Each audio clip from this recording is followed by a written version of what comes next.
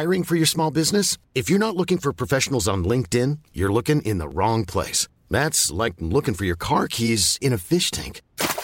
LinkedIn helps you hire professionals you can't find anywhere else, even those who aren't actively searching for a new job but might be open to the perfect role. In a given month, over 70% of LinkedIn users don't even visit other leading job sites. So start looking in the right place. With LinkedIn, you can hire professionals like a professional. Post your free job on linkedin.com/people today.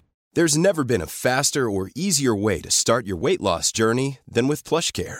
PlushCare accepts most insurance plans and gives you online access to board-certified physicians who can prescribe FDA-approved weight loss medications like Wegovy and Zepbound for those who qualify.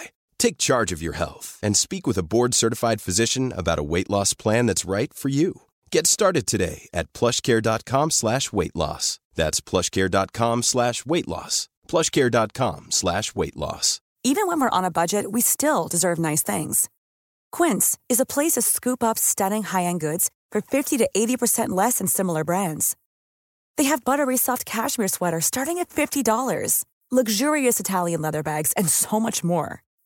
Plus, Quince only works with factories that use safe, ethical, and responsible manufacturing. Get the high-end goods you'll love without the high price tag with Quince. Go to quince.com/style for free shipping and 365-day returns. Välkomna till ännu ett fantastiskt makalöst avsnitt av Gentlemanualen. Alltså jag går på nålar nu, Pelle. Ja, det här är stort. Det här är inte vilket avsnitt som helst. Nej, det kan man säga. Det är inte bara du och jag. Vi har med oss en i dubbel bemärkelse väldigt stor personlighet. En smakfull personlighet. Ja, du säger det så bra. Jag tycker att den här oerhört smakfulla personen får presentera sig själv. Men jag säger ändå välkommen hit till Johan Jureskog.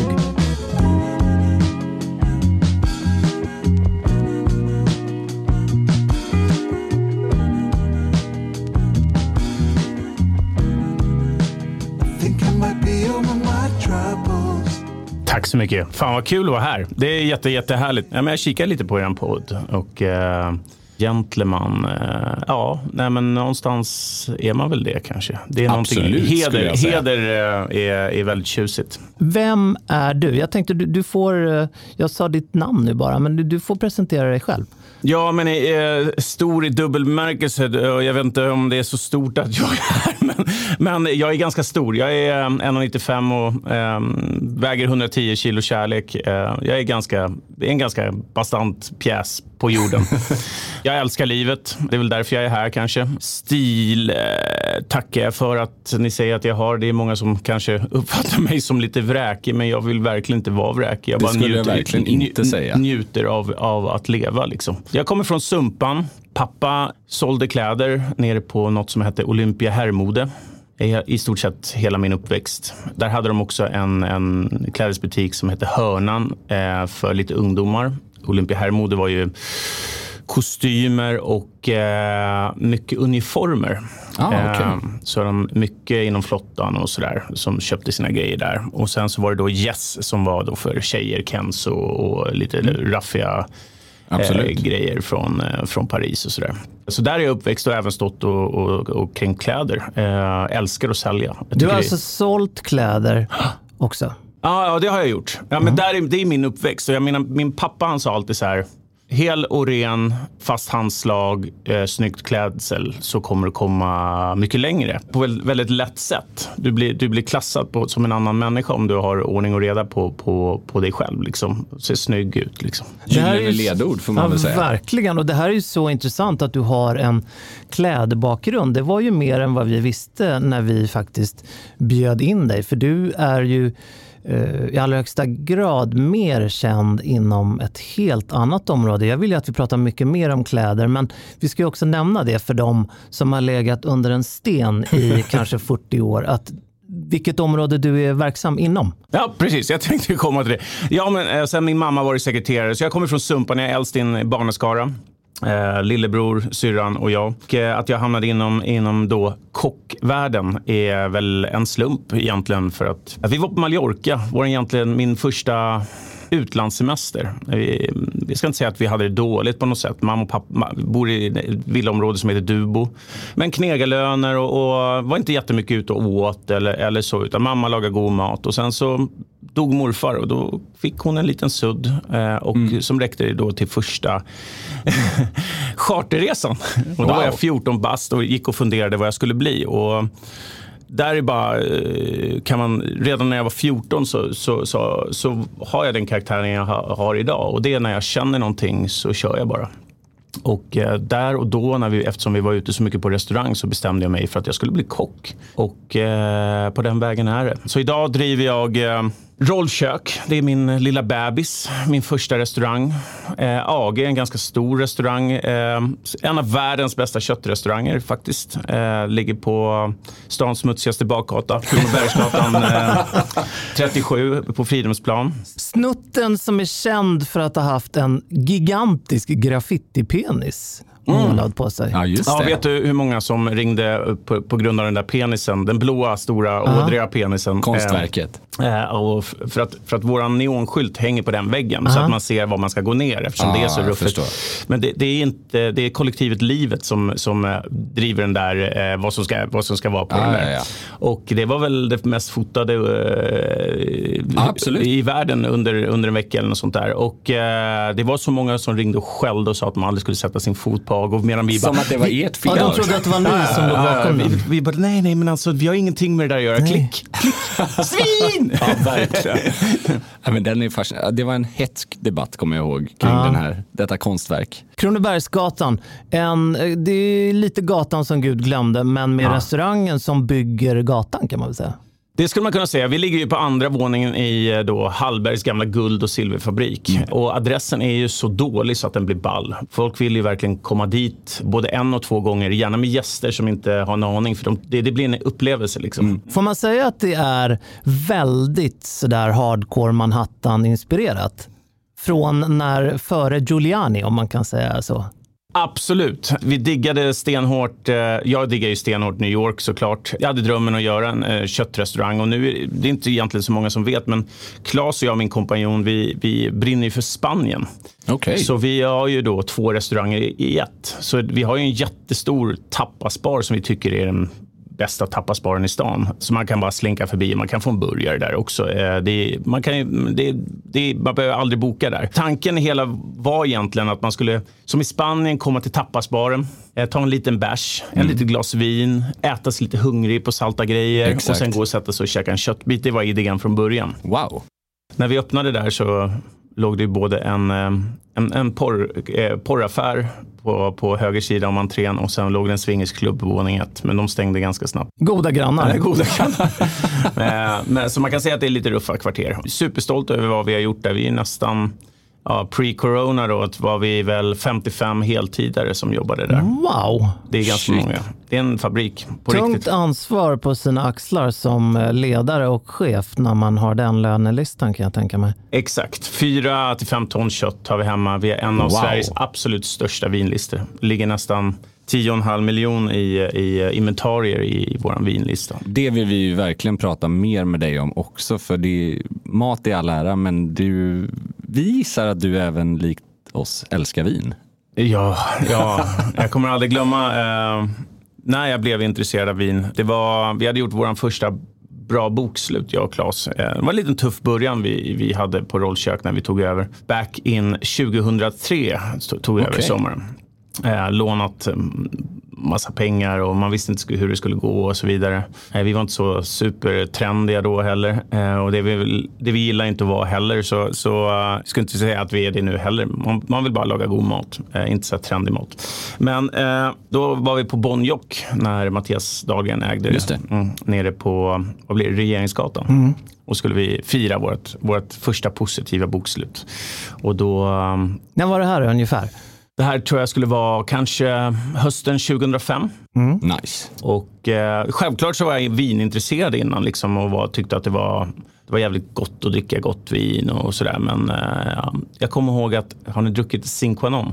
Det har jag inte. Det är en legendarisk österrikare i Santa Barbara. Okej. Som ungefär vid det tillfället var det mest hypade vinmakeriet typ i världen. Och det heter då Cinquanon. Och han gör då olika etiketter och kallar vinerna olika för varje år. Och han pysslar mest med Syrah och Grenache. Ja. Det här vinet då, jag tror att det är 01 som heter Just for the Love of It, drack vi. Och det tog mig, alltså, där var du blown away. Wow. Så där var jag hooked på just amerikanska viner. Så där började min vinresa. Just USA är jag fortfarande kvar i. Jag älskar. Mycket nya världen på djur och skog. Nej, men mera USA. Jag är inte så himla förtjust i så här australiensiska viner eller sydafrikanska för den delen. Nej, det är inte USA är liksom, det är där nyckeln. Ja, men sen skulle jag vilja säga att men det är ju, du vet, när man provade sin första IPA och man bara, wow, jag ska inte dricka någonting annat i hela mitt liv. Nu så här många år senare så kanske man egentligen uppskattar mest en lager. Går det att sammanfatta vad som är så speciellt med amerikanska viner? För det var egentligen så det här föddes, att vi ville ha dig som gäst. För jag kan inte förklara för Andreas varför jag tycker om amerikanska viner. Och jag kan inte förklara för mig själv varför jag är skeptisk mot amerikanska. Jag är ju inte skeptisk till kvaliteten. Jag är skeptisk till lite marknadsföringen kring det. Jag går ju igång på den här väldigt traditionella franska liksom, jordiga bourgogner med liksom vackra hus på etiketten och ganska hög kvalitet också, tycker jag. Men medan då mycket amerikanska viner kan ha lite för mig kitschiga eller lite så här spexiga namn. Förstår du vad jag menar? Nej, men jag kan ta det lite så här. Jag är med dig, men sen är det ju liksom vi börjar så här, har du varit i Napa Valley? Nej. Så vi börjar där. Det tycker jag är rätt. Nej, men vad ska jag säga? Det var egentligen podden slut. Jag har sett Sideways. Det är inte Napa. Det är Santa Barbara. Men om vi backar ett steg så idag så skulle jag säga världens bästa vindistrikt är Bourgogne. Det går inte att slå det. Det i alla lägen tycker jag det är det godaste som finns. Men för mig, de stora fina vinerierna där borta, någonstans, jag är ju väldigt amerikansk. Jag gillar den mentaliteten. Lite, någonting emellan USA och Sverige borde. Vi måste ha ett lite mer elitsamhälle. Vi måste uppmuntra ungdomar att är du duktig så ska det löna sig. Annars så stannar mänskligheten upp, och det är vad jag tycker. Det får finnas rim och reson vad de gör borta i USA. Men tillbaka till vinet. Självklart. Kraften i en Cabernet Sauvignon där borta. Ja. Jag har druckit liksom 60-talare. Ja. Det blir inte bättre. Wow. Jag tycker man ska dricka en USA. Man ska lugna sig 5 år. Ja. Och så ska man dricka mellan 5 och 10 år gammalt. Det är då man njuter mest. Dricka en flaska sånt själv, det blir ganska maffigt. Men dela ett par, 3 personer på min absoluta stora favorit och mitt bästa vin i världen, det är Harlan Estate. Från Sonoma? Nej, från Napa. Napa, okej. Bill Harlan har ju byggt upp det där, och det är väl det näst dyraste vinet i dalen. Och det problemet med USA, det är att det är för överprisat. Jag kommer ihåg när innan jag var intresserad av vin så hörde jag liksom Harlan Estate på menyn, och vi var en av de första som tog in det på rollkök. Och då snackar vi, ska jag säga, 0,5 där någonstans. Okay. Då kostade vinerna typ 800 000 kronor i inköp till rollkök. Okay. Kan ni gissa vad en flaska Harlan Estate släpps för idag? Hos er då, eller? Nej, inköp. Jag har sett dem på dryckesaktionerna som Systembolaget kör ibland. De tillhör ju bland dyrare vinerna alla kategorier på de aktionerna. Det går ju inte att dricka det. Alltså, för oss kostar det 14 000 ex-moms att köpa in en flaska vin idag. Åh, herregud. Alltså det går ju inte. Det går ju inte. Då är man ju helt plötsligt uppe på liksom DRC och alltså den typen av vin från Bourgogne eller från Bordeaux. Ja, men för mig någonstans så, utan att låta liksom vräkig, så kan ett vin aldrig vara värt 14 000 kronor. Nej, men det tycker jag det högaktar jag. Det kan inte vara värt 14 000 kronor, och det är där problemet är. Sen är det ju, Alltså åk dit. Det är jättesvårt att komma in. Men nu känner vi Don Weaver och Harlands. Så vi får ju åka dit. Vi åker dit en gång om året, jag och Claes. Inte i år har vi åkt. Hur många sådana flaskor säljer ni per år då? Ja, vi har några kunder som jag har fått att älska det där. Så vi säljer nästan slut det där. Men vi tjänar inte så mycket pengar. Claes och jag har en väldigt fin filosofi att man behöver inte tjäna så mycket på dyra flaskor vin. Utan de måste gå iväg också. Så vi kanske tjänar 2-3 tusen kronor på en sån flaska. Ja, man kör inte samma påslag riktigt. Det finns vissa restauranger som de än köper in så lägger de på 5 gånger. Ja. Där är inte vi. Nej, men det tycker jag är ett sympatiskt sätt att se på verksamheten. Att bra vin det är ju redan kostsamt. Alltså, men jag menar, förstår du? Jag menar att du behöver inte tjäna 5 gånger. Det blir väldigt mycket pengar. Tillbaka till besöket på Harlan. När du kommer dit och får bli inbjuden, då åker du upp och parkerar. Och så är det aldrig någon som möter dig. Det enda som möter dig är en champagnekylare. Där det oftast i stort sett alltid är en flaska Krüg Vintage som står på kylning. Och så hur många glas de väntar in. Så bara hallå, så är de lite så här skönt nonchalanta. Men där är ni. Och så kommer de fram och så bara korkar de upp en flaska Krüg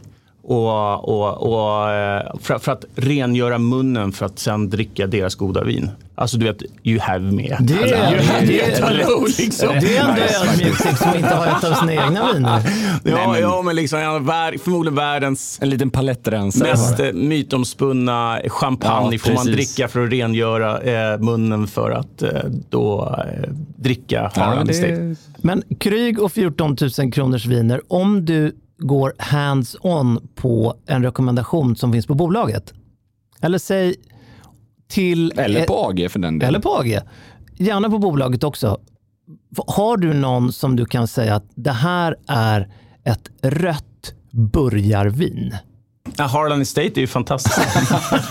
Jag fick faktiskt, det här är helt sjukt, fick faktiskt då Don Weaver att som enda... De har aldrig släppt halvflaskor. Så i början på AG eller på Djureskogs på Jakobsbergsgatan så hade jag en filosofi att man skulle dricka halvflaska Harlan och käka mina burgare. Men det slopar vi. Vi har tagit bort hela den här vinsatsningen på Djureskogs för det är ingen som fattar utan vi är ändå i Sverige. Men det finns ett ställe som heter Gotts som startade Gotts Roadside.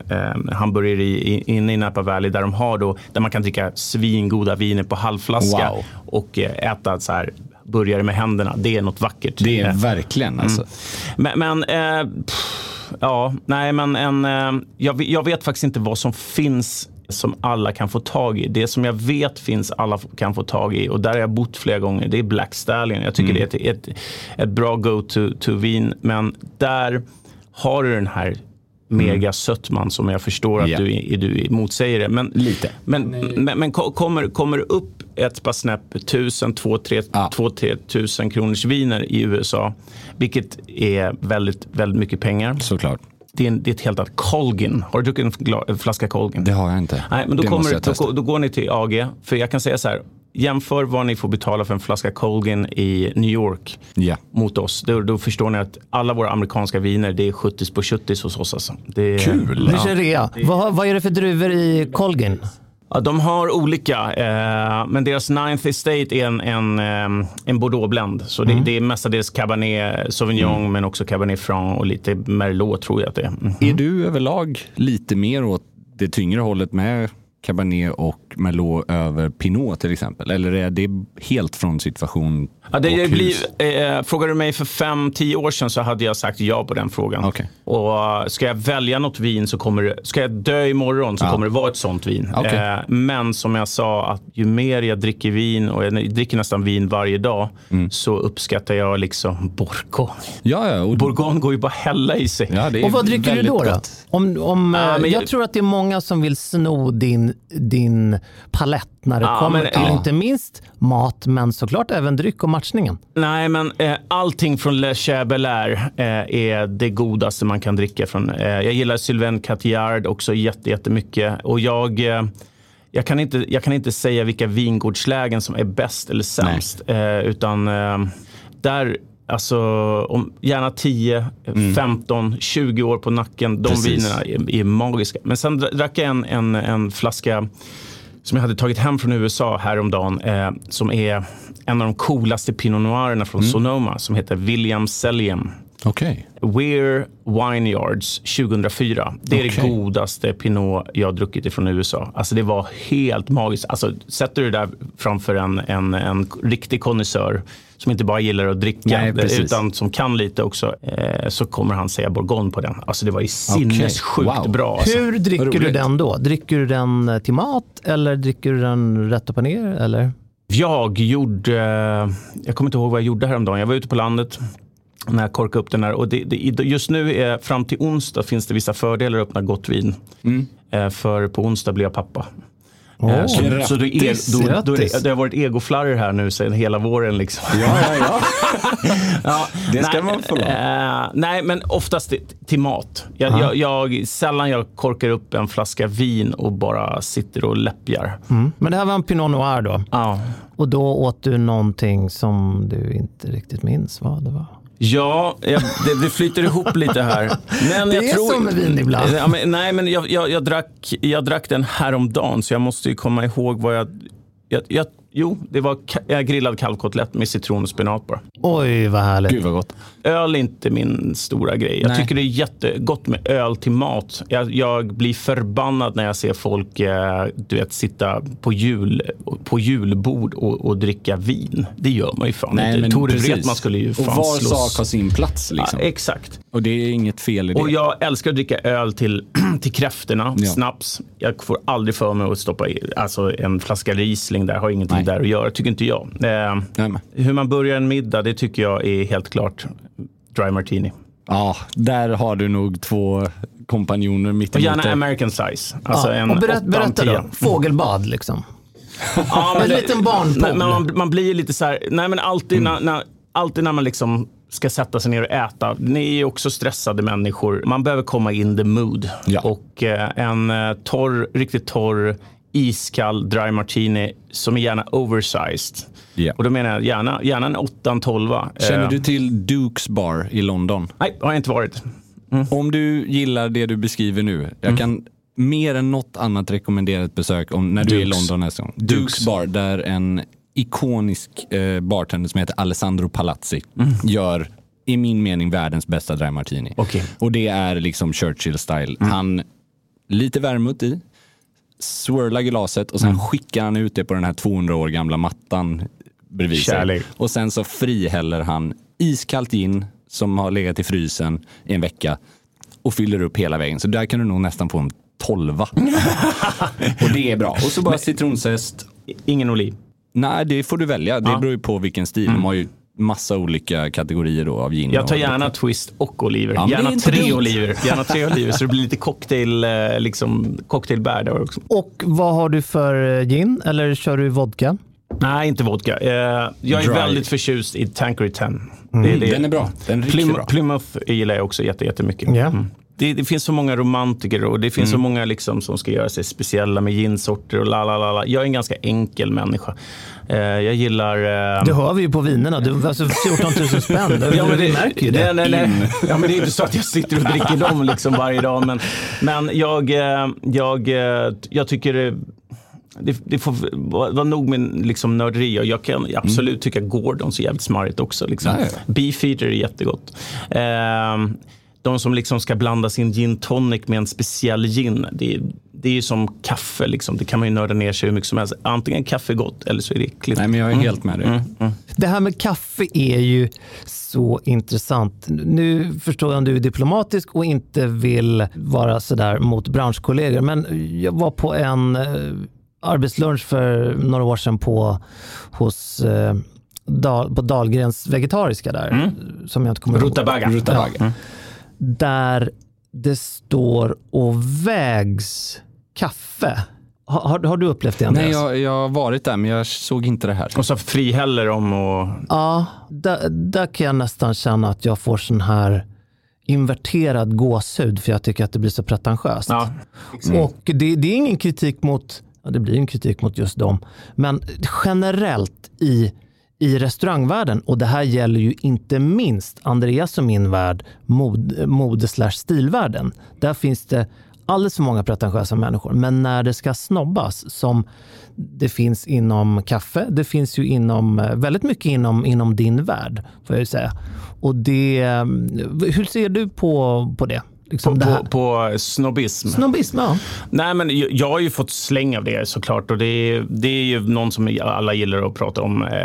Det är min McDonalds-tid, och jag någonstans så satt jag och tänkte liksom hur finns en gammal, jag kommer inte ihåg vad filmen heter. Gammal Sylvester Stallone-film som heter Cliffhanger. Ja, klassiker. Ja.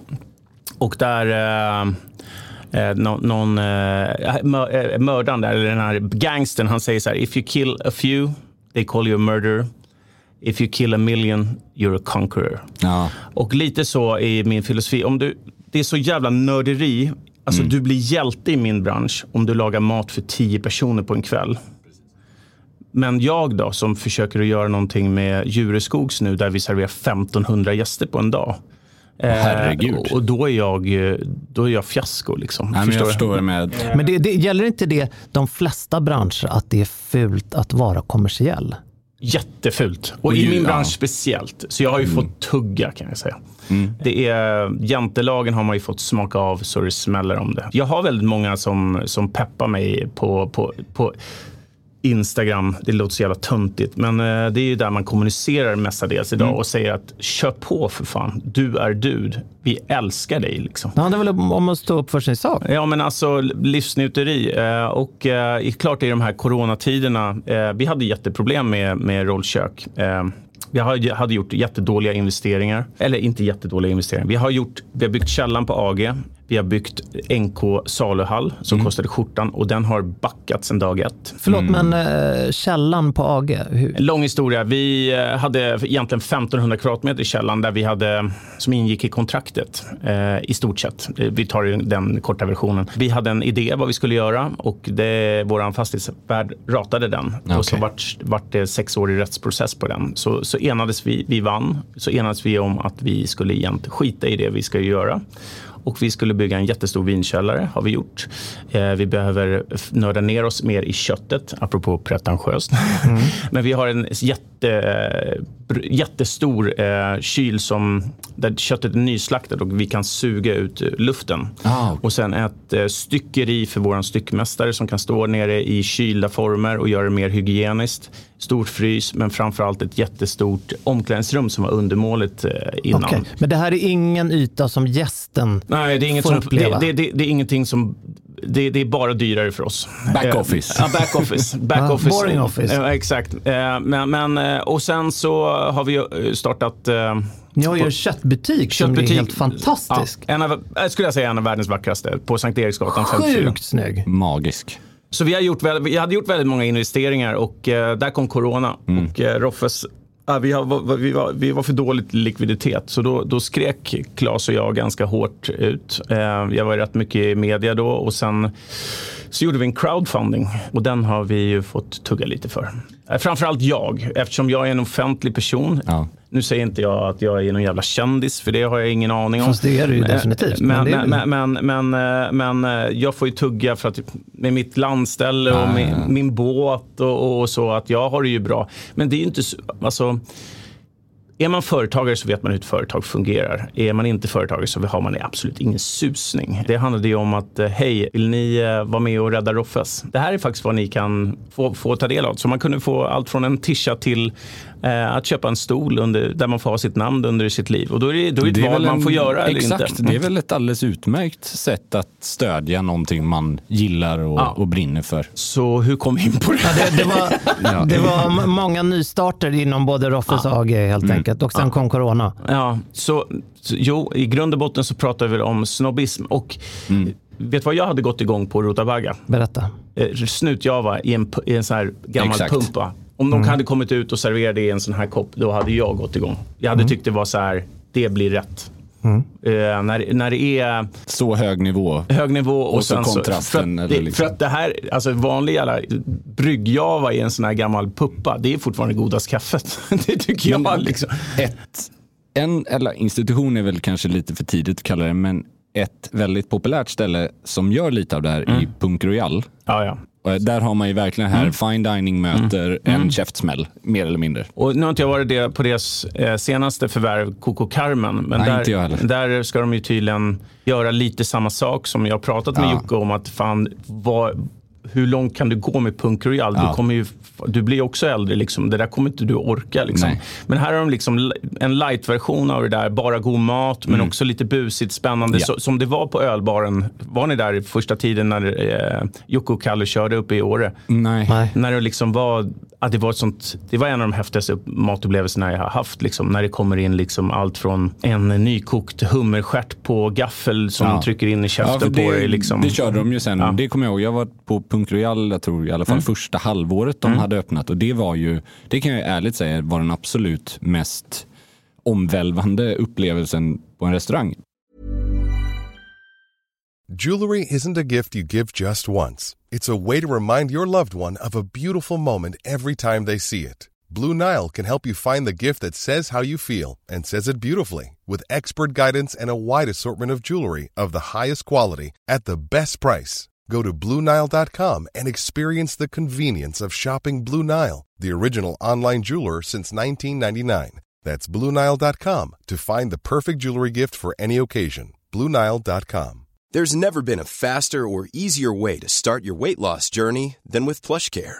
PlushCare accepts most insurance plans and gives you online access to board-certified physicians who can prescribe FDA-approved weight loss medications like Wegovy and Zepbound for those who qualify. Take charge of your health and speak with a board-certified physician about a weight loss plan that's right for you. Get started today at plushcare.com/weightloss. That's plushcare.com/weightloss. plushcare.com/weightloss. Millions of people have lost weight with personalized plans from Noom. Like Evan, who can't stand salads and still lost 50 pounds. Salads generally for most people are the easy button, right? For me, that wasn't an option. I never really was a salad guy. That's just not who I am. But Noom worked for me. Get your personalized plan today at Noom.com. Real Noom user compensated to provide their story. In 4 weeks, the typical Noom user can expect to lose 1 to 2 pounds per week. Individual results may vary. Hey, it's Paige DeSorbo from Giggly Squad. High quality fashion without the price tag. Say hello to Quince. I'm snagging high-end essentials like cozy cashmere sweaters, sleek leather jackets, fine jewelry, and so much more. With Quince being 50 to 80% less than similar brands. And they partner with factories that prioritize safe, ethical, and responsible manufacturing. I love that. Luxury quality within reach. Go to quince.com/style to get free shipping and 365-day returns on your next order. Quince.com/style.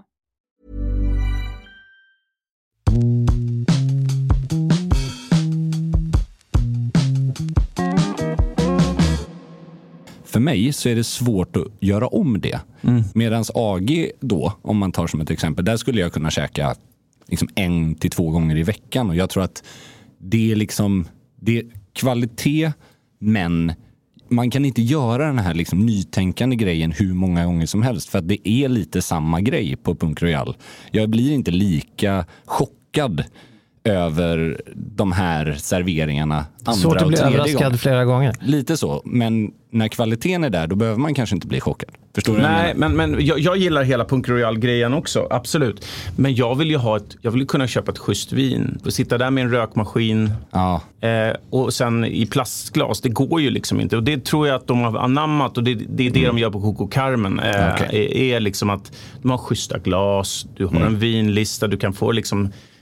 Sen vårt Chef's Table, det är för mig det optimala sättet att äta. Liksom. Och där har ju tyvärr gått lite överstyr. För min tanke från början, har ni varit på Chef's Table, Page? Jag har ju sett 1:20 Instagram stories från Chef's Table. Andreas och jag ser ju det här bara som en inbjudan till Chef's Table. Berätta om Chef's Table, för det är ju... Nej, men det är för mig den optimala matupplevelsen. Där det är, och vi säger så här, vi är trötta på fine dining, vi gillar god mat. Och sen så allting kommer serveras mitt på bordet. Man sitter väldigt nära köket, eller? Ja, man sitter i våra torrförråd. Där får man gärna gärna då välja till en vinmeny eller egentligen en dryckesmeny, och då finns det en i olika nivåer. Jag är ju mer eller mindre gift med Claes, såklart. Han är min working woman. Eller om jag är hans working woman. Men han är ju, vägrar ju liksom, för tanken där från början var ju, det skulle jag vilja ha det liksom. Ja, här är en flaska jävligt gott vin, Cap Chandy, 100% Cabernet. Bam, varsågoda. Yeah. Och så får man fina glas, men man får hälla själv och kanske duka av, och det blir lite sådär busigt. Absolut, speciellt när jag är på plats, då blir det lite busigt. Men just nu är det lite så här servering och men det är fortfarande så jävla rough liksom. Vad är kuvertpriset på Excel-dryck på Chef's Table? Sjukt billigt. Såklart. nej, men så här är det ju. Vi har jätteduktiga kockar. Och de står och grillar kött och lägger upp saker. Det är väldigt enkelt. Allting handlar mycket om råvaran på AG. Och när det är väldigt enkelt måste man göra det perfekt. Och det tycker jag de gör, såklart. Och vi gör. Men vi måste ju ha någonstans att busa lite. Så vårt busbord är Chef's Table, där vi får gå helt fritt. Vi ringer leverantören och säger hej, vad har du hemma idag? Eller våra internationella, vi har Chef's Table nästa vecka. Vi beställer hem så här speciella saker. Det är kaviar, wagyu och du kommer få allt. Sen finns det 2 nivåer på chefs. Det finns 1500 kronor och det finns 2500 kronor. Och det är X-vin då? X-vin. Så att alla är och när du går därifrån så kommer du säga så här, fan vad prisvärt. Ligger vin på ungefär samma som mat då? Ja, de två? Eller sticker upp? Budget 1500 och sen finns det en deluxe, tror jag, kostar 2,2 och sen prestige kostar 3000. Sen kan du ju sätta vilken jävla... Och hur många kring bordet? Hur många sitter man? Aldrig under 6. Max 9. Men 8 är perfekt. Så där har du haft några 100 000 kronors noter ibland då? Någon gång, absolut. Men när folk kör på. Vi vart ju kända i hela världen och vi hade ju Hongkong-människor som kom och tömde våran jävla DRC-lista. Kul. Ja, fast ändå inte, för det där var någonstans min pension liksom. Klasse och Erik då vi är en av de som får högst allokering för att köpa DRC, och man tar alltid hela DRC-allokering. Så vi hade en jättelista. Men vi hade inte lagt på så mycket. Sen var det då en Hongkong-människa hade kommit och de blir 70 på 70 liksom. Jag får dricka DRC för 70 000 kronor. Berätta om DRC för de som inte vet vad. Det är världens dyraste vin. Domaine Romanée-Conti. Men det finns i olika vingårdslägen där Romanée-Conti är den dyraste. Och första vinet liksom. Ja, liksom. Och det kanske kommer, inte vet jag, mellan 6 och 12 flaskor vin. Alltså Domaine Romanée-Conti kommer kanske till Sverige varje år. Ja. Och en sån flaska kostar väl kanske 50 000 inköp. Ja. Är det här matresenärer som kommer till dig, eller är det businessmänniskor som går ut för att äta? Det är det som är tråkigt för mig. För de flesta har ju varit liksom absolut vinnörda, men lite så här åt det flashigare hållet. Nu har vi höjt lite grann för att vi måste ju ändå tjäna lite pengar på dem där. Men jag menar, just eftersom ni kan ju inte beställa om dem. Men det är väldigt många som verkligen vi kommer att dricka en Latache, kan jag ta med mig Romanée-Conti hem? För en sån flarra, den får du 200 000 för på liksom auktion utan problem. Det är ju till exempel, de är ju ganska frekventa i dokumentären Sour Grapes. Just det. På Netflix. Vi skulle kunna sitta här i timmar, känner jag. Jag har några saker som jag vill bocka av innan. För du nämnde ju kommersialiseringen, eller det var ju kanske jag som nämnde eller sa begreppet kommersiell, men din storsatsning nu med Djurskogs som du skjuter ut i landet med hagelbössa. Den ultimata börjaren. Lyssnarna och vi vill lära oss. Vad har du för kött? För det första? Jag är väldigt kär i mjölkko. Mjölkko är vi väldigt duktiga på i Sverige. Vi har en lång tradition av att dricka mjölk och äta mjölkprodukter, och vår mjölkproduktion är väldigt, väldigt fin. Det finns ju 3 olika typer av nötkött. Mjölkko är den ena. Och det är ett djur som har gått ut och betat, gett oss mjölk, hjälpt oss i naturen under många år. Så det är självklart att den har minst klimatpåverkan. Ja. Men samt att nu när jag har jobbat med kött väldigt tätt så här under många år, så har jag kommit fram till att gamla djur smakar mer. Okej. Så vi jobbar ju med svensk mjölkko 100% och att det är färskt. Så då har vi ett samarbete med Scan som slaktar mest i Sverige. Där de har en egen linje åt oss. Där vi får ut grejerna färskt. Så det kommer till oss i rullar på 1,5 kilo. Och så kuttar vi dem. Och sen så trycker vi ut dem i stekbordet. Och vad är det för del av... Ja, det är ju hemligt. Men det är 23%. Men jag kan väl säga så här. Efter jag har gjort några burgarfärser i mitt liv nu. Så är det inte jätteviktigt vad du har för detalj. Ja, det här gillar jag. Ja, utan det viktiga är att du har rätt fetthalt och rätt...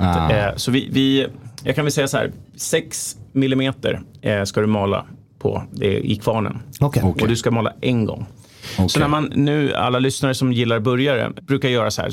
Du får göra en liten uppskattning. Gå och köp kött och så får du väl fråga ungefär. Jag vill ha jag vill köpa köttbitar. Men totalt så vill jag ha en fettmängd på 23%. Eller 20-25 funkar. Sen kommer du hem med dina köttdetaljer. Så skär du ner dem i då 3 cm kuber. Blandar dem.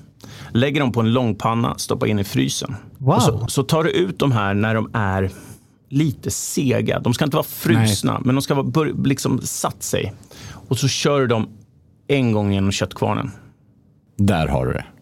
Där har den. Så antingen då kan du göra Heston Blumenthal-grejen, rulla upp det i plastfilm till tjockleken du vill ha. Då låter du den sätta sig ett par timmar i kylen. Och så skär du tjocka skivor som du vill ha. Sen rör du inte den. Sen behandlar du den när du steker den som en köttbit med lite vilotid. Är det den här kompositionen som du även säljer i butik? För jag har ju sett din färs i butik. Ja, det är från Skövde slakteri, men det är fortfarande mjölkko och samma recept. Okay. 23%, 23-25. Och skillnaden mellan oss då, Max, McDonalds och Burger King, det är att vi jobbar färskt kött. Vi har ett eget bageri i Årsta. Vi har inga E-ämnen i vårt bröd. Vi har väldigt mycket, försöker jobba så mycket ekologiskt som möjligt med våra grönsaker såklart. Vi friterar våran pommes frites i talg, för jag tycker att talgen har jag tagit tillbaka. Det är någonting som man jobbade med förr i tiden överallt. Man friterade, man bakade, man använde allting på kossan, och det tycker jag är någonting väldigt, väldigt fint. På AG friterar vi talg, på Djurskogs friterar vi talg, men vi har ju också ett bad med vegetabilisk olja om det är någon som inte vill ha såklart det animaliska i sin kost. Sen har vi munkar, vi har massa side orders och som sagt, mycket, det ska vara svenskt, men sen har vi öl och vin. Jag avbröt dig förut där, och det gör jag nu igen, för jag vill veta exakt hur du gör burgaren. Men då finns det 2 olika läger. Det jag berättade om att du rullar upp plastfilm och så, det är det vi gör på AG, och det kallar jag gourmetburgare. Just det. Att man liksom steker den, vilar den, lägger på osten, kör in den i ugnen. Du får den här... Det du vill ha då är ju den här ätupplevelsen när du liksom bara... Det är som en Wallenbergare när du äter. Det är bara, du vet, det känns inte. Det bara rinner. Liksom, tänderna bara går igenom och du bara smäller till i käften på det med den här goda fettet. Och... Magiskt. Men sen på Djureskog gör vi smashburgers. Och då... gör vi puckar om 90 gram. Så vi kuttar och sen så slänger vi ut puckarna på stekbordet. Och det här görs för hand. Det är ingen maskin som gör det här. Sen har vi ett järn som vi trycker ut den. Och då är det som en puck kan man säga. Så att den är exakt avmätt för 90 gram. Och så trycker vi ner den i stekborden så den fastnar. Vrider till, klickar upp, saltar och pepprar. Och sen låter vi den få den krispiga ytan. Så det ska vara superkrispigt. Nice. Och då drar vi upp dem med rakblad. Så det går en del rakblad på Djureskogs. Men så du får med hela stekytan, för det är hela grejen. Flippar den och sen på med ost. Så precis när osten smälter lyfter vi. Så kanske du gör en dubbelburgare. Så får du då dubbelost. Och vi jobbar då med Väddegårdsmejeri som är den enda ekologiska burgarosten än så länge på marknaden. Jätteduktiga. Elin och jag har gjort en egen version av hennes ost som smälter lite bättre. Den finns ju i butik också. Ja, fast vi har er finns inte i butik. Inte nu i alla fall. Jag älskade ju den här serien Världens bästa burgare som du gjorde. Och är det sant att lite av idén kring Djureskogs kom därifrån? Att ta inspiration från olika burgare? Eller är det här någonting som du har liksom Som kommer från något annat håll? Nej, men det var... Jag varit ju kontaktad av McDonalds, den korta versionen. Jo. För att jag skulle vara med i en jury. Och Just sen det. så Jeff, en kille som heter Jeff Jackets, deras marknadschef. Alltså McDonalds är ett sånt jävla proffsigt företag. Det är fortfarande det proffsigaste företag jag har jobbat med i hela mitt liv. Och han och jag gillade väl, han kanadick. Och jag menar att vi snackar engelska och jag tycker det var han och jag gillade verkligen varandra. Det var bromance från dag ett. Och vi var väl väldigt förtjusta så han frågade mig om jag skulle kunna tänka mig göra någonting mer med McDonalds. Göra någonting liksom större liksom. Får man säga göra en Lallerstedt? Ja, fast Lallerstedt han gjorde ju McFeasten större och han gjorde Göran Lallerstedt. Lallerstedt ser jag väldigt mycket upp till såklart. Han är en av mina absoluta idoler. Självklart Göran Lallerstedt. Men jag ville göra det så mycket större så jag kom tillbaka till honom och jag var tvungen att ta in en agent för att liksom snacka med det här stora företaget och då ville jag göra någonting jättestort.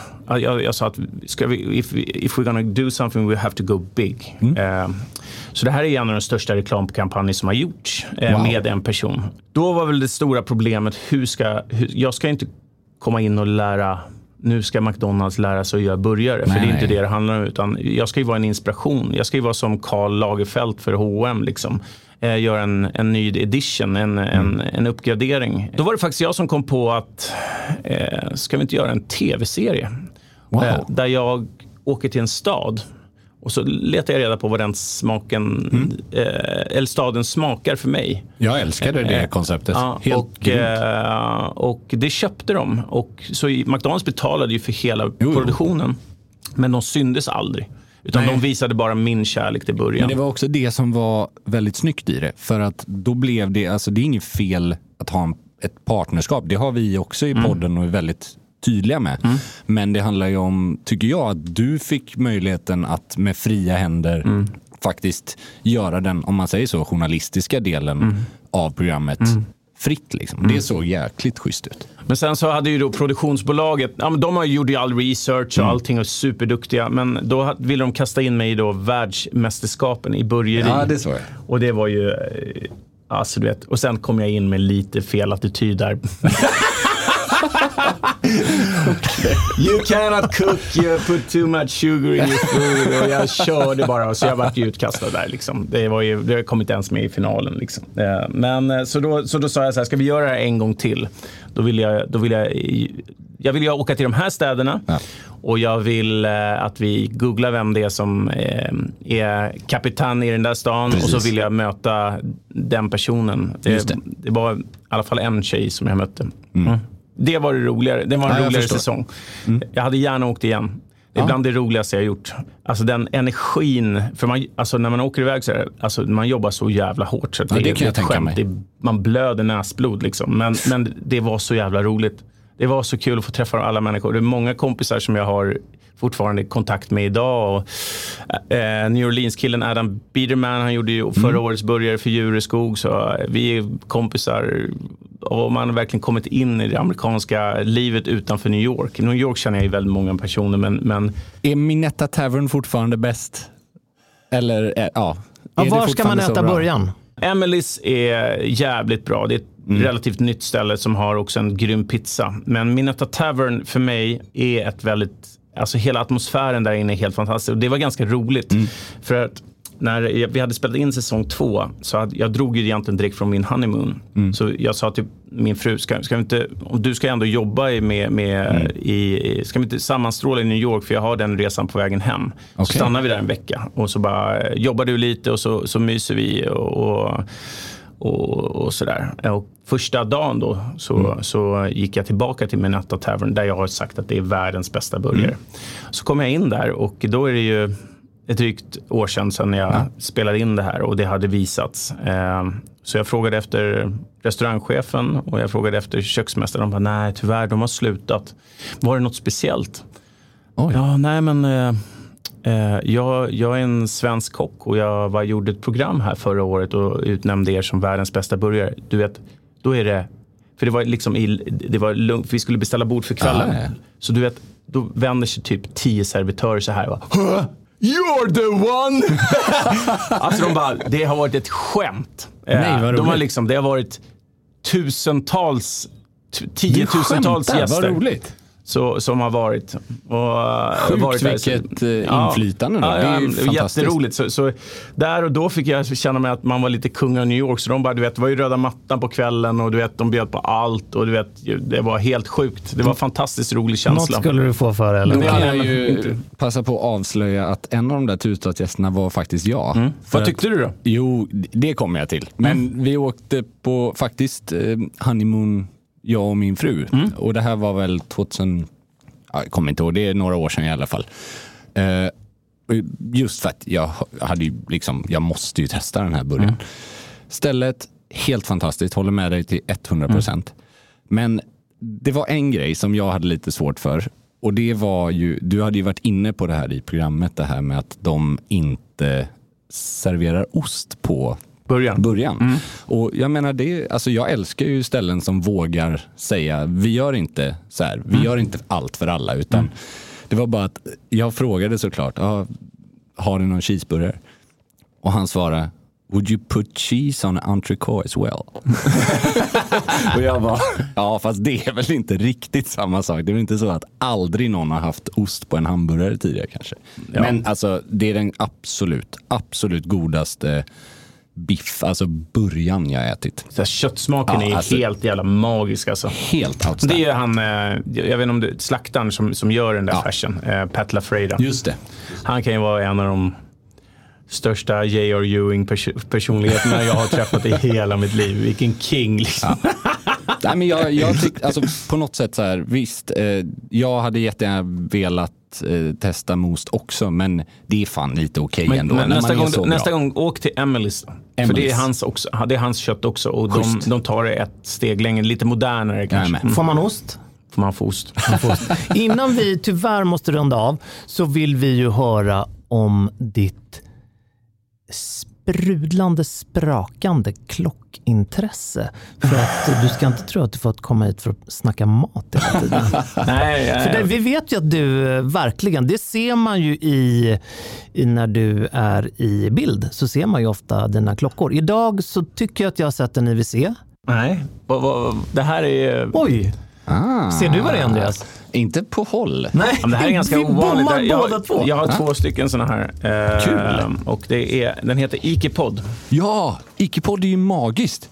Så jag har faktiskt träffat Mark Newson ett par gånger. Och, underbart. Det där är egentligen the reason varför jag blev klockintresserad. Är det så? Ikepod, ja. Det där är deras stora C-Slug-alarm. Ja, men jag hade ju då turen att bo hos en kompis i Paris när jag var där och jobbade som kock. Och det var väl allt annat än dans på Röda Rosor att jobba i Paris. Hört det. Ja, man gick på timmar och då var jag precis vid Rue Saint-Honoré. Så då gick jag och tittade i klockaffärer och drömde mig bort om... han jag bodde hos, jag fick bo på en så här 150 kvadratmeters fantastisk lägenhet i Marais. Du såg alla väderstreck. I vardagsrummet alltså. Hade du i La Tour Eiffel liksom. Ja. Och tack vare för drömmen om Paris. Ja, alltså. Drömmen om Paris fick jag i takåsarna i Paris. Det var helt magiskt. Och han kom ifrån en bättre familj och han var väl lite som en storebror för mig och en förebild till kanske att tjäna pengar. Wow. Och då kommer jag ihåg att man satt och sket och han hade massa klocktidningar och där då såg jag den här C-Sluggen gjord av Mark Newson. Innan var det ju liksom min första klocka jag köpte, det var James Bonds Omega Seamaster 300, ja precis. Då såg jag också att det fanns på ett ställe på Rue Saint-Honoré där de sålde de här. Så då gick man och började sukta. Men problemet var med den klockan var att jag har grova handleder. Ja, du kan ju bära upp den där. Jag har den ju är väldigt... små kycklingvingar till handleder. Så alltså små klockor, det blir inte så himla bra på mig. Så den var lite liten. Men däremot så hade han en stor Hemipod, det är egentligen hans... Just det. Det är ju den karaktäristiska. Ja, och det, om ni tittar på alla smart, vad heter de här? iWatchen. Ja, precis. Så är det ju hans... Ja, exakt. Det fanns ju redan på då tidigt, sent 90-tal i det här. Så när han släppte de här klockorna så fanns det är hans lösning liksom. Så han har nog tjänat sin goa, kan man väl tro. Man kan väl säga att det är ett varumärke som, det är liksom, det är inte 99, det är 100% klockentusiast om du ser det på någon. Det är liksom ingen tillfällighet att man äger en sån klocka, om man säger så. Nej, men sen så då gick man och sparade. Så jag köpte väl, förutom den där hem i podden, så köpte jag en IWC portugis i Paris. Men vad är problemet med ett klockintresse? Man vill alltid ha någonting nytt. Man vill ha någonting nytt. Det är som vin. Ja. Men och sen så hela tiden så vill man ha någonting som är värre. Ja, det är ju men det. jag är väl jättenöjd med min lilla klocksamling. Det blev åtminstone en offshore. En offshore, AP. Jag ser att du har en AP där. Du har ingen på mig idag, men jag har en AP i alla fall. Ja, AP är fantastiskt. Och sen så är den som jag kanske har allra mest, det är Omegas nya Blueproof. Magisk. Ja, den klär ju dig. Size matters. Ja, men den är ju, alltså, den tycker jag ändå bärs, trots att den är en jättestor klocka, så bärs den förvånansvärt bärbart. Ja, men den är cool, speciellt det är min landet-klocka, man kan göra vad fan som helst, hoppa i, stå och banka, och den är cool. Men sen har jag väl en Panerai, såklart. De tycker jag är väldigt magiska. Där gillar ni dem, eller? Alltså så här. Det finns ju de vid 40 mm också. Liksom. Ja, fast för mig är det en klocka som måste vara stor. Alltså det är dess DNA. Det är som, det problemet med en liten sån, det är som att göra liksom en dykarklocka i dressstorlek. Det ser mer ut som ett damur, och det är inget fel med små klockor. Men vissa klockor passar att vara små, vissa passar att vara stora. Du klär ju väldigt väl i Panerai. Det är bättre, tack. Det är rätt klocka för rätt handled liksom. Men sen är det ju problemet, jag gillar ju, det syns inte idag, men jag gillar ju att gå i kavaj och så, och då måste man ju ha, och då är portugisen, tycker jag, lite, för jag tycker det är så jävla fult när man har fel klocka till fel outfit. Och de här stora klockorna är inte så jävla snygga när det fastnar skjortmanschett och man liksom, jag förstår helt. Smoking behöver man aldrig bry sig, för då har man ju inte någon klocka, det vet ni ju.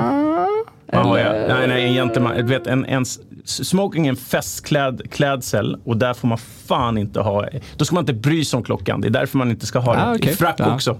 Ja, men frack håller jag verkligen med, absolut. Jag ska inte lära dig om det. Jag vet, det är många som känner så kring smoking, och jag kan förstå konceptet bakom. Jag tycker bara att smoking, det är alltså en lövtunn, liten klocka på svart alligatorband. Det är liksom, jag skiter i om, den behöver inte ens gå rätt. Men det är en stilmässig... Det som Kalle blev nästan svart i ögonen. Nej. Jag älskar ju de här diskussionerna, för det, och jag sitter bara och tänker att det är som vin. Man gillar olika saker. Nej, men, och du har ju en poäng i det här, framförallt ur ett gentlemannaperspektiv då, om man ska dra den grejen, att stå och kolla vad klockan är, det gör man inte på en sån tillställning, oavsett om det är på mobilen eller på handleden. Men så det är väl, men där borde man ju utgå från mer i allmänhet, att liksom, det är ju en respektgrej liksom. Att nu har jag blivit inbjuden av någon som har tagit sig tiden och sätta ihop en kul fest liksom. Då är det ju den personen och gästerna som är i fokus liksom. Men jag har en kostymklocka som jag är väldigt stolt över. Också någonstans början på år 2000 så såg jag en split second Frank Muller i vitt guld. Och den är då Long Island, den är stor och fyrkantig. Wow. Ja, det är så jävla snygg. Och den har 30 sekunder som går, och sen så slår den tillbaka och sen så går den en gång igen. Och jag varit helt kär i den där, och jag hade inte pengarna då. Så sa jag bara att nästa gång jag ser den här, då kommer jag köpa den. Det där är härligt. Men det gjorde du? Så 08 så var jag i New York och såg den. Så köpte jag den. Men i rosa guld. Men alltså, det är någonting med klockor där. Frank Muller i person, han är ju oerhört chef's table på AG-kompatibel, skulle jag kunna säga. Jag vet inte alls vem det är, men är han en vräkig person eller? Han gillar livet. Han gillar livet. Han gillar det som är gott. Men han verkar inte ha lyckats så jävla mycket med, jag menar, andrahandsvärdet till exempel på de här och på Patek Philippe har ju gått så här liksom. Men medan hans är inte... Han blev utköpt för x antal år sedan och det var inte till hans fördel. Men han tycker om det goda i livet ändå. Även om inte affärsverksamheten har funkat så bra sedan dess. Så, men det är kul att du köpte den så pass länge sedan. För det var ju när det fortfarande var, när man inte behövde vara från Dubai eller från, liksom, från tundran för att liksom, stå för sin Frank Miller. Nej, men den gillar jag verkligen. Den är ganska stor också, men den kommer under. Den blir elegant på ett annat sätt. Ja. Jag har hittat flera vintage-klockor från Frank Miller. Om man säger, jag vet inte om det klassas som vintage eller om det bara är neo-vintage då, ett semi-gammal. Och det är faktiskt några av de snyggaste klockorna jag har sett. Ja, men de är inte alls samma som man ser liksom i utbudet idag. Och framförallt inte samma image. Det var mycket mer, som du säger, det här eleganta, lite mer liksom finlir, om man säger så. Men vad gillar ni Richard Mille och de här? Jag är fascinerad av att de har lyckats att bygga ett koncept som har tagit över liksom platsen Hublot hade, platsen som till viss del AP hade, för AP har gått och blivit mer classy igen. Förstår du vad jag menar? Ja. Så det har ju blivit den här liksom rich and famous klockan nummer 1. Patek i all ära, men de har liksom så himla olika klientell idag. Du har fotbollsspelare och du har industrialister i Italien. Men sen personligen stilmässigt så är kanske en Richard Mille inte, om man nu pratar i kläder och matcha en outfit, det är inte min kopp te. Jag kan bara instämma. Det finns oerhört mycket spännande med det företaget. Inte minst att det är en aktiv ägare. Ja. Precis som Frank Miller var förut. Nu är han väl det till viss del på pappret idag. Men det gör ju de här lyxvarumärkena ännu mer spännande idag. När det finns en aktiv, synlig ägare. De är inte så många längre. Och tittar man på din nisch så är ju du ett föredöme där liksom. Och jag står verkligen bakom mina varumärken. Ja, och det gör ju varumärkena mycket mer spännande många gånger. Precis. Nu är det så att det här kan bli vårt rekordlängsta avsnitt. Ja, det är för sent att vara. Det känns som att vi skulle kunna prata om så mycket mer som är spännande i det här segmentet. Då får vi bjuda in dig igen vid senare tillfälle. För göra det. Största tack Johan Jureskog för att du kom hit. Vi får all anledning att följa upp det här både på ena och andra sättet. Tack.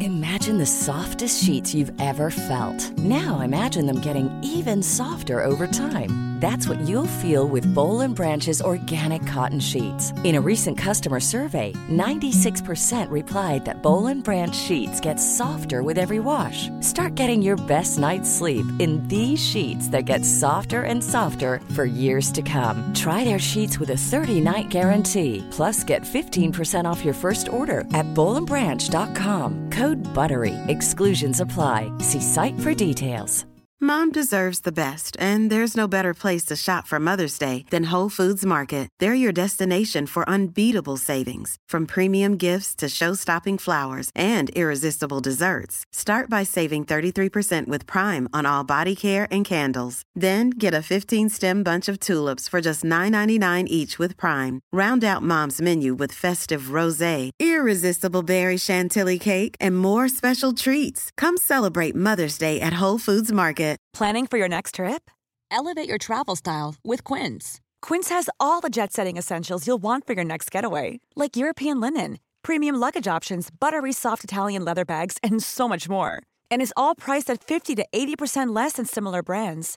Plus, Quince only works with factories that use safe and ethical manufacturing practices. Pack your bags with high-quality essentials you'll be wearing for vacations to come with Quince. Go to quince.com/pack for free shipping and 365-day returns.